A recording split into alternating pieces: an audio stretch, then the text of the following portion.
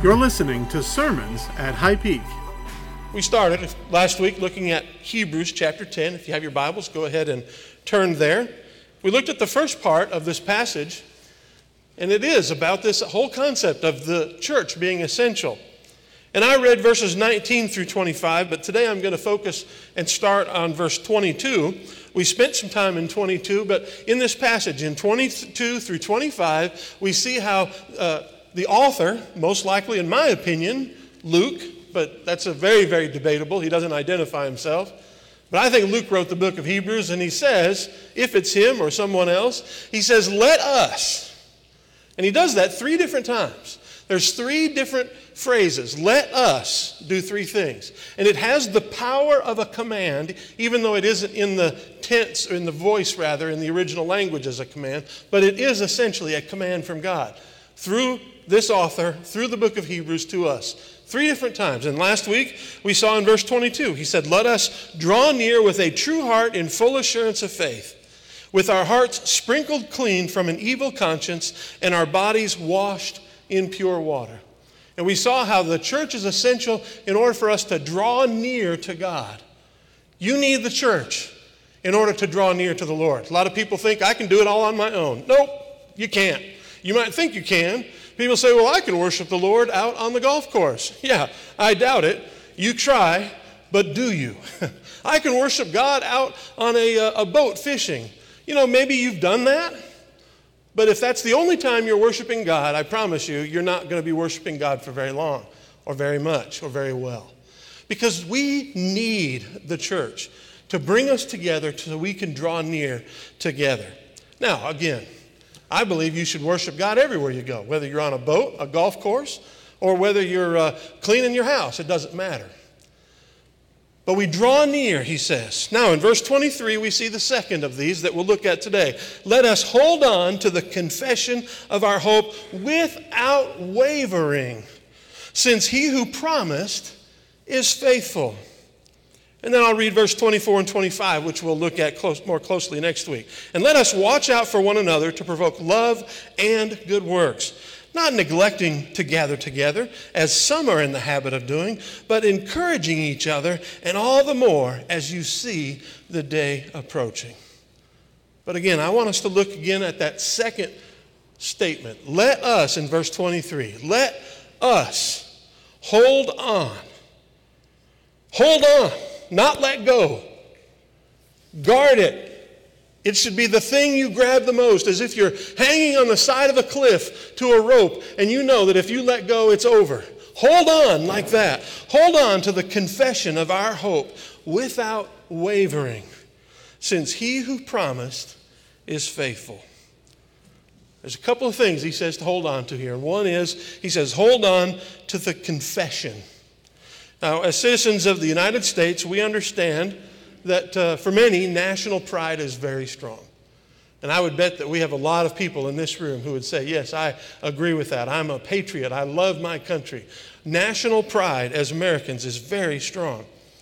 I remember having a Canadian classmate, and we had a project that we had to do where on one day we had to sort of teach the class.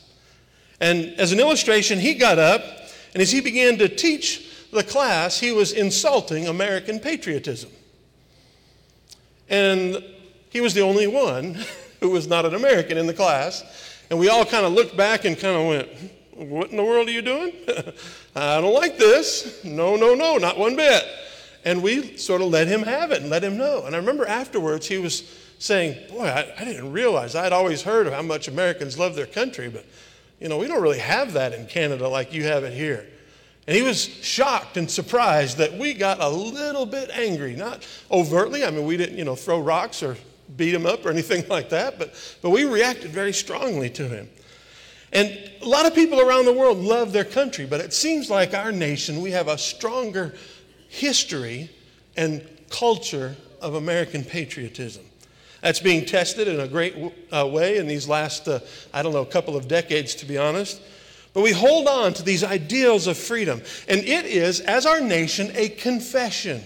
We put it in our Constitution, and it formulates a large portion of our pledge that we share. And we hold on to it. That is essentially our confession. It's our system of beliefs. And I say all this to say that's what this person who wrote the book of Hebrews is talking about. Your confession, that system of beliefs, your worldview that comes from Christ, hold on like a man hanging from a rope for his life. Hold on to it. Hold on to your confession, your belief system, your statement of beliefs. Do not let go. And when people try to take those things away from us, we very carefully react, and we don't like it much.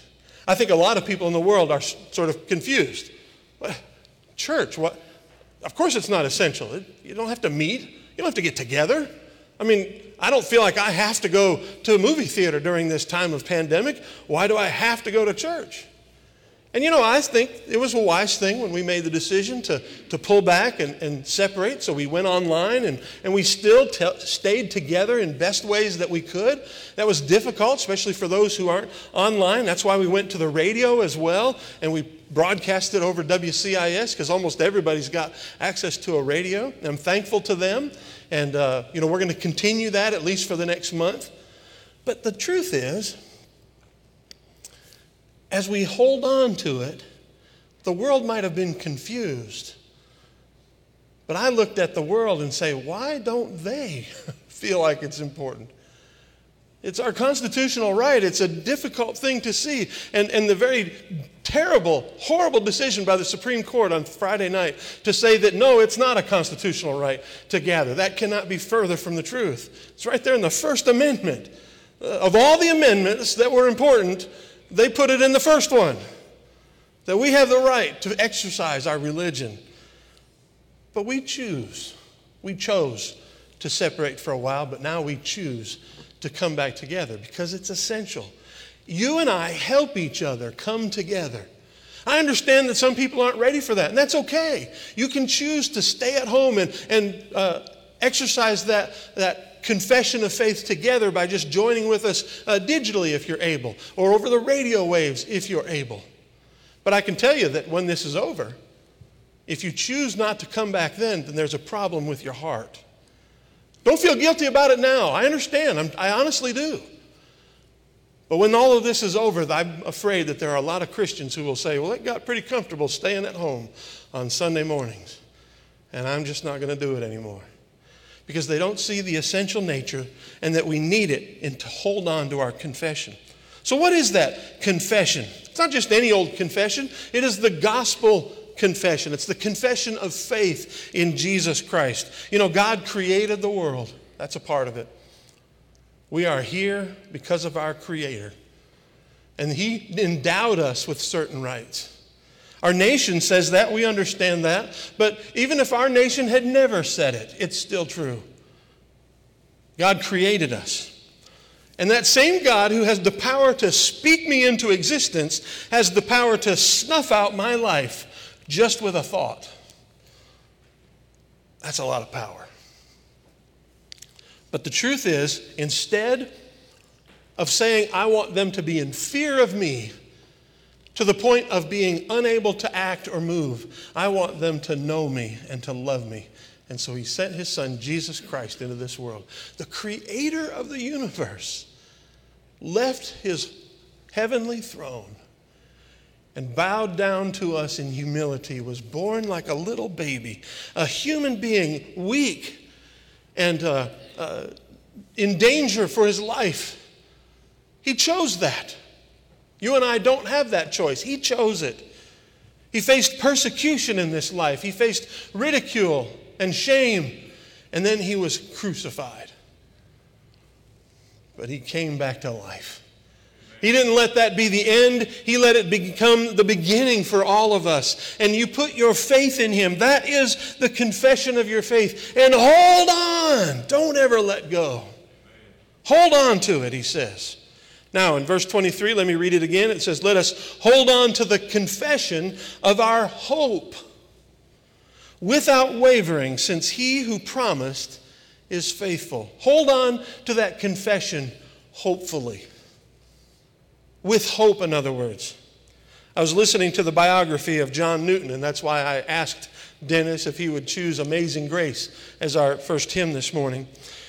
John Newton, the author of that, the composer, or the author of the words of it, he was a slave trader in Africa. He went from what they called the triangle, where they'd go from England down to Africa, over to the New World, and back to England. And he would bring slaves in that triangle.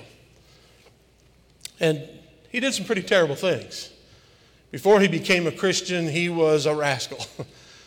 He was a womanizer. He was evil.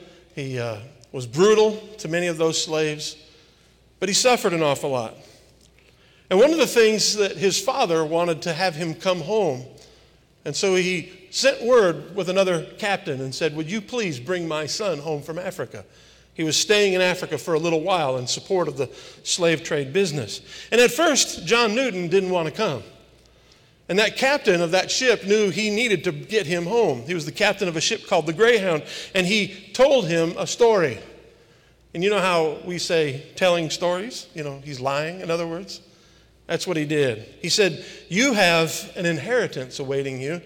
A distant family member has passed and wants to give it to you. So you need to come home to settle all of that estate and become the possessor of this great inheritance." That inheritance was the equivalent in today's money of about $2 million. And so you can imagine what John Newton did. He hopped the next ship home. And on his way home, that ship wrecked. He was fortunately saved. He said in this biography, they quoted some of his own writings, and he said, "That was just one of the many graces of God who brought me through a terrible, dark place in my life." But God gave him hope with a promise of something to come. And you and I often put our hope in things in this world that are not worthy of our hope. Like John Newton getting a lie about an inheritance. Too many Christians out in the world, or too many people rather, not Christians, but people out in the world, put their hope in things that do not deliver, even though they seem like they do. I hope that I can become wealthy and famous like the celebrities that I follow and idolize. I hope that maybe I could become powerful like a politician or like the boss at my business where I work. I hope that I could have fun in a relationship with somebody, and we enter into relationships that maybe aren't healthy as a result of it. There's only one real hope, the amazing grace of God. And in that song, John Newton penned these words after he finally came to Christ. He said, "The Lord has promised good to me. His word, my hope, endures.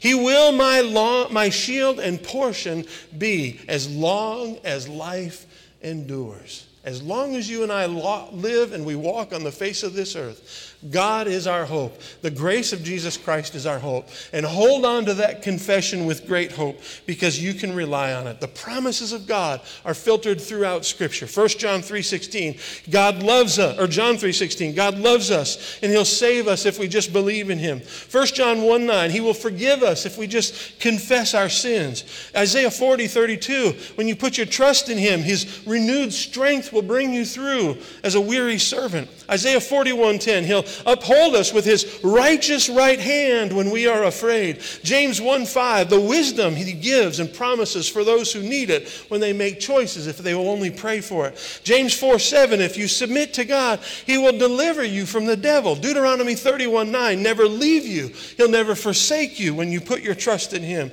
Mark 11:24, prayer will be answered when we live in God's will. Philippians 4:19, God will meet all your needs according to His riches in glory. And 2 Chronicles, that wonderful verse you've probably heard an awful lot, that God will heal our land and forgive your sins if you humble yourselves and you pray and you seek His face and turn from your wicked ways.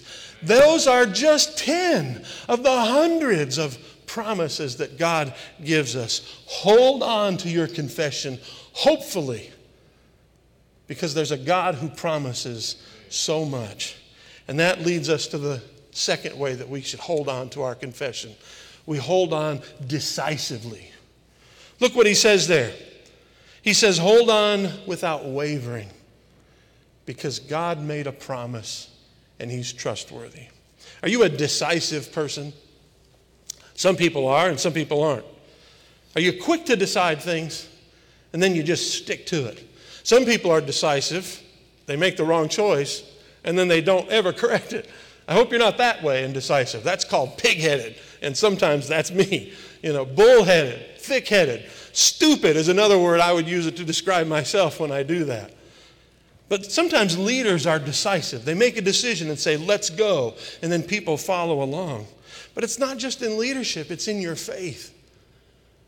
When you made the decision to trust the Lord Jesus Christ, did you make it decisively? I don't mean that in that instant you quickly chose. I mean that in that moment you firmly chose to hold on, to not be wavering. The idea of wavering in this verse, he says it there. He says, without wavering in verse 23. And he says, it's because or since he who promised is faithful. Those are the two things that make us decisive.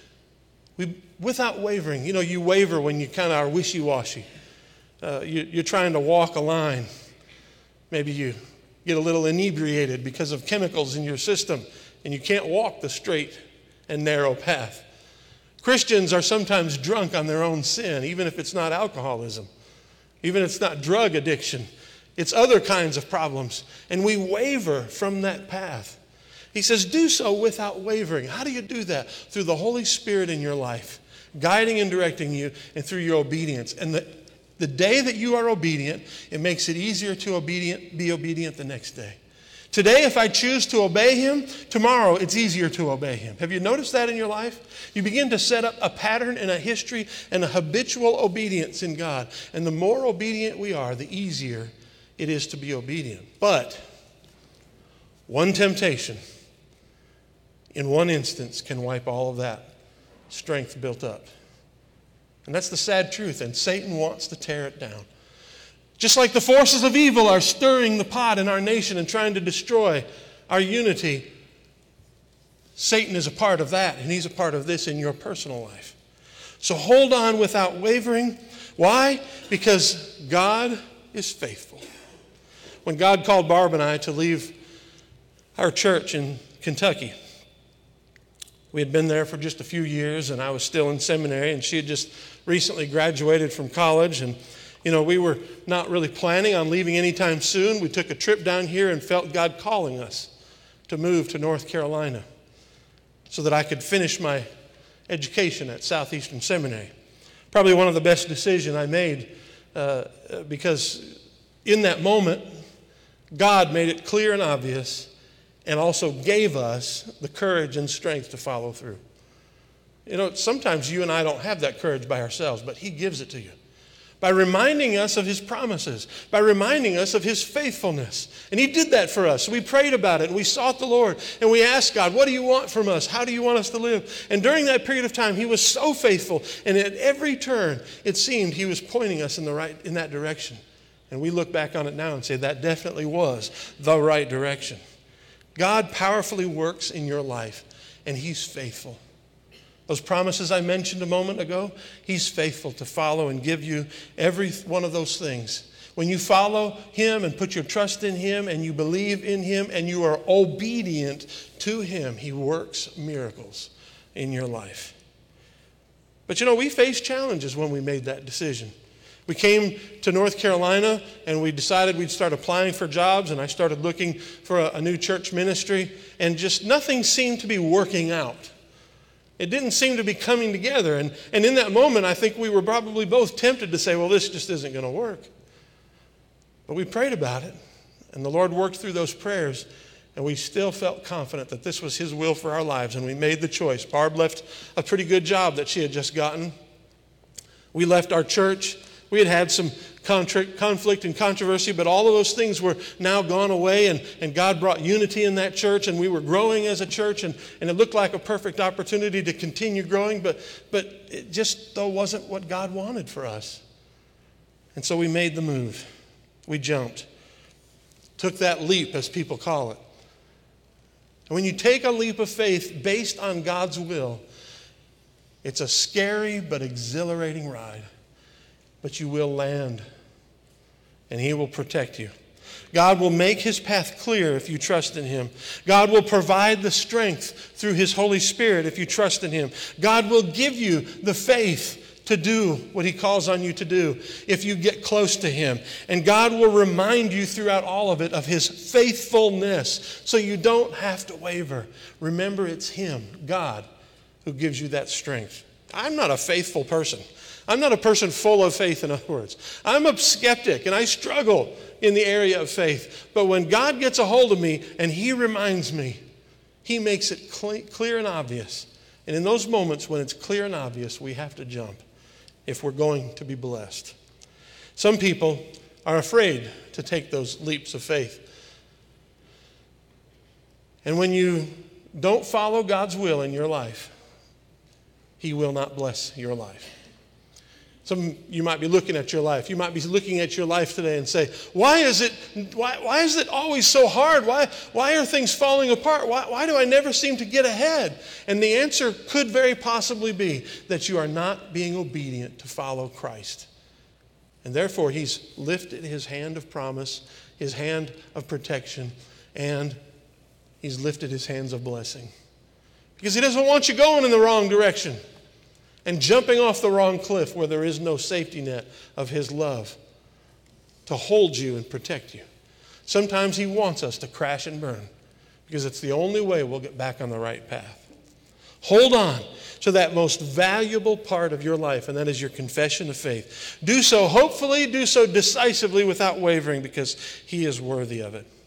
How do we do that? That's really hard. The easy part is to talk about doing it. The hard part is to actually do it. The first way is to do this. Ask yourself this. We're talking about the essential church. Is the church essential in my life? I promise you, when you gather with believers and they become a key part of your life, it's easier to see the will of God in your life because they help you. God speaks through His church sometimes. He does it most reliably through His Word and through our prayer in Him. He does so sometimes very instructively by the circumstances of our life, but He does so most comfortably. And I don't mean comfortable as in, boy, it feels awful nice, but as in it's comforting. He does so most comfortably through His church. When you come together and you have people encouraging you to follow God's will for your life because they believe in you, even if you don't in that moment. So are you asking yourself, are you asking yourself for reasons to be in the church or for excuses to not? I'm not talking just about attending church, but that's a good temperature gauge of your faithfulness to the Lord. Do you want to be with other believers? Do you look for the opportunities? Do you say, I want to get together with my fellow believers? Or do you look at yourself and say, boy, it's just so nice that I don't have to go. I really would rather not. Let's see. Oh boy, it feels a little tickly in my throat. Better not go. When maybe it's just a piece of bread from your breakfast that kind of went down the wrong way. And if you cough a little, you'll be fine to come. You look for excuses not to be together with believers instead of looking for the reasons to be. Hold on. Look for the reasons to gather with other believers. Second way to hold on is my church family like my TV or a car? What do I mean? Is it just kind of a nice thing to have? A little bit of a luxury in my life? Yeah, I need a car, but do you really need a $58,000 car when a $20,000 car will do just fine? Do I really need that 75-inch TV when I could probably get along with a 30-inch TV? Remember 30 years ago, a 30-inch TV was huge. Now you look at it and you're like, what a tiny little thing. Who wants that? You know what? We don't need TVs. We don't need cars. They're luxuries. And too many people look at the church that way. It's just a luxury. You don't really need it. And so when it's taken away from you, you think, oh, well, it's not as nice, but I'll be all right. The church is not your car or your TV. The church is breath. It's water. It's food. It is essential to grow in your faith as a Christian. And you desperately need it to hold on to your confession. I guarantee you, as people get away from the fellowship of the church, they almost always and invariably get away from fellowship with Christ. I personally can't see very many people who have stayed close to the Lord when they've stayed away from His church. That's why He put us together. And the third thing is this. Where do you turn for help when you need it? If the first place you look for help is not God or His church, then it's not essential to you, and you're not holding on. You say, well, my friends can help and my family, they can help me. Sure, that's true. God uses those things sometimes. But if you never even think to seek advice or courage or comfort or wisdom from your church family, then there's a problem. You do not see the church as essential, and you are not holding on. Hold on. It's so important. Hold on decisively. Don't waver because God is worthy of your trust. Hold on with hope because God promises so much and delivers every time He promises. Hold on and never let go.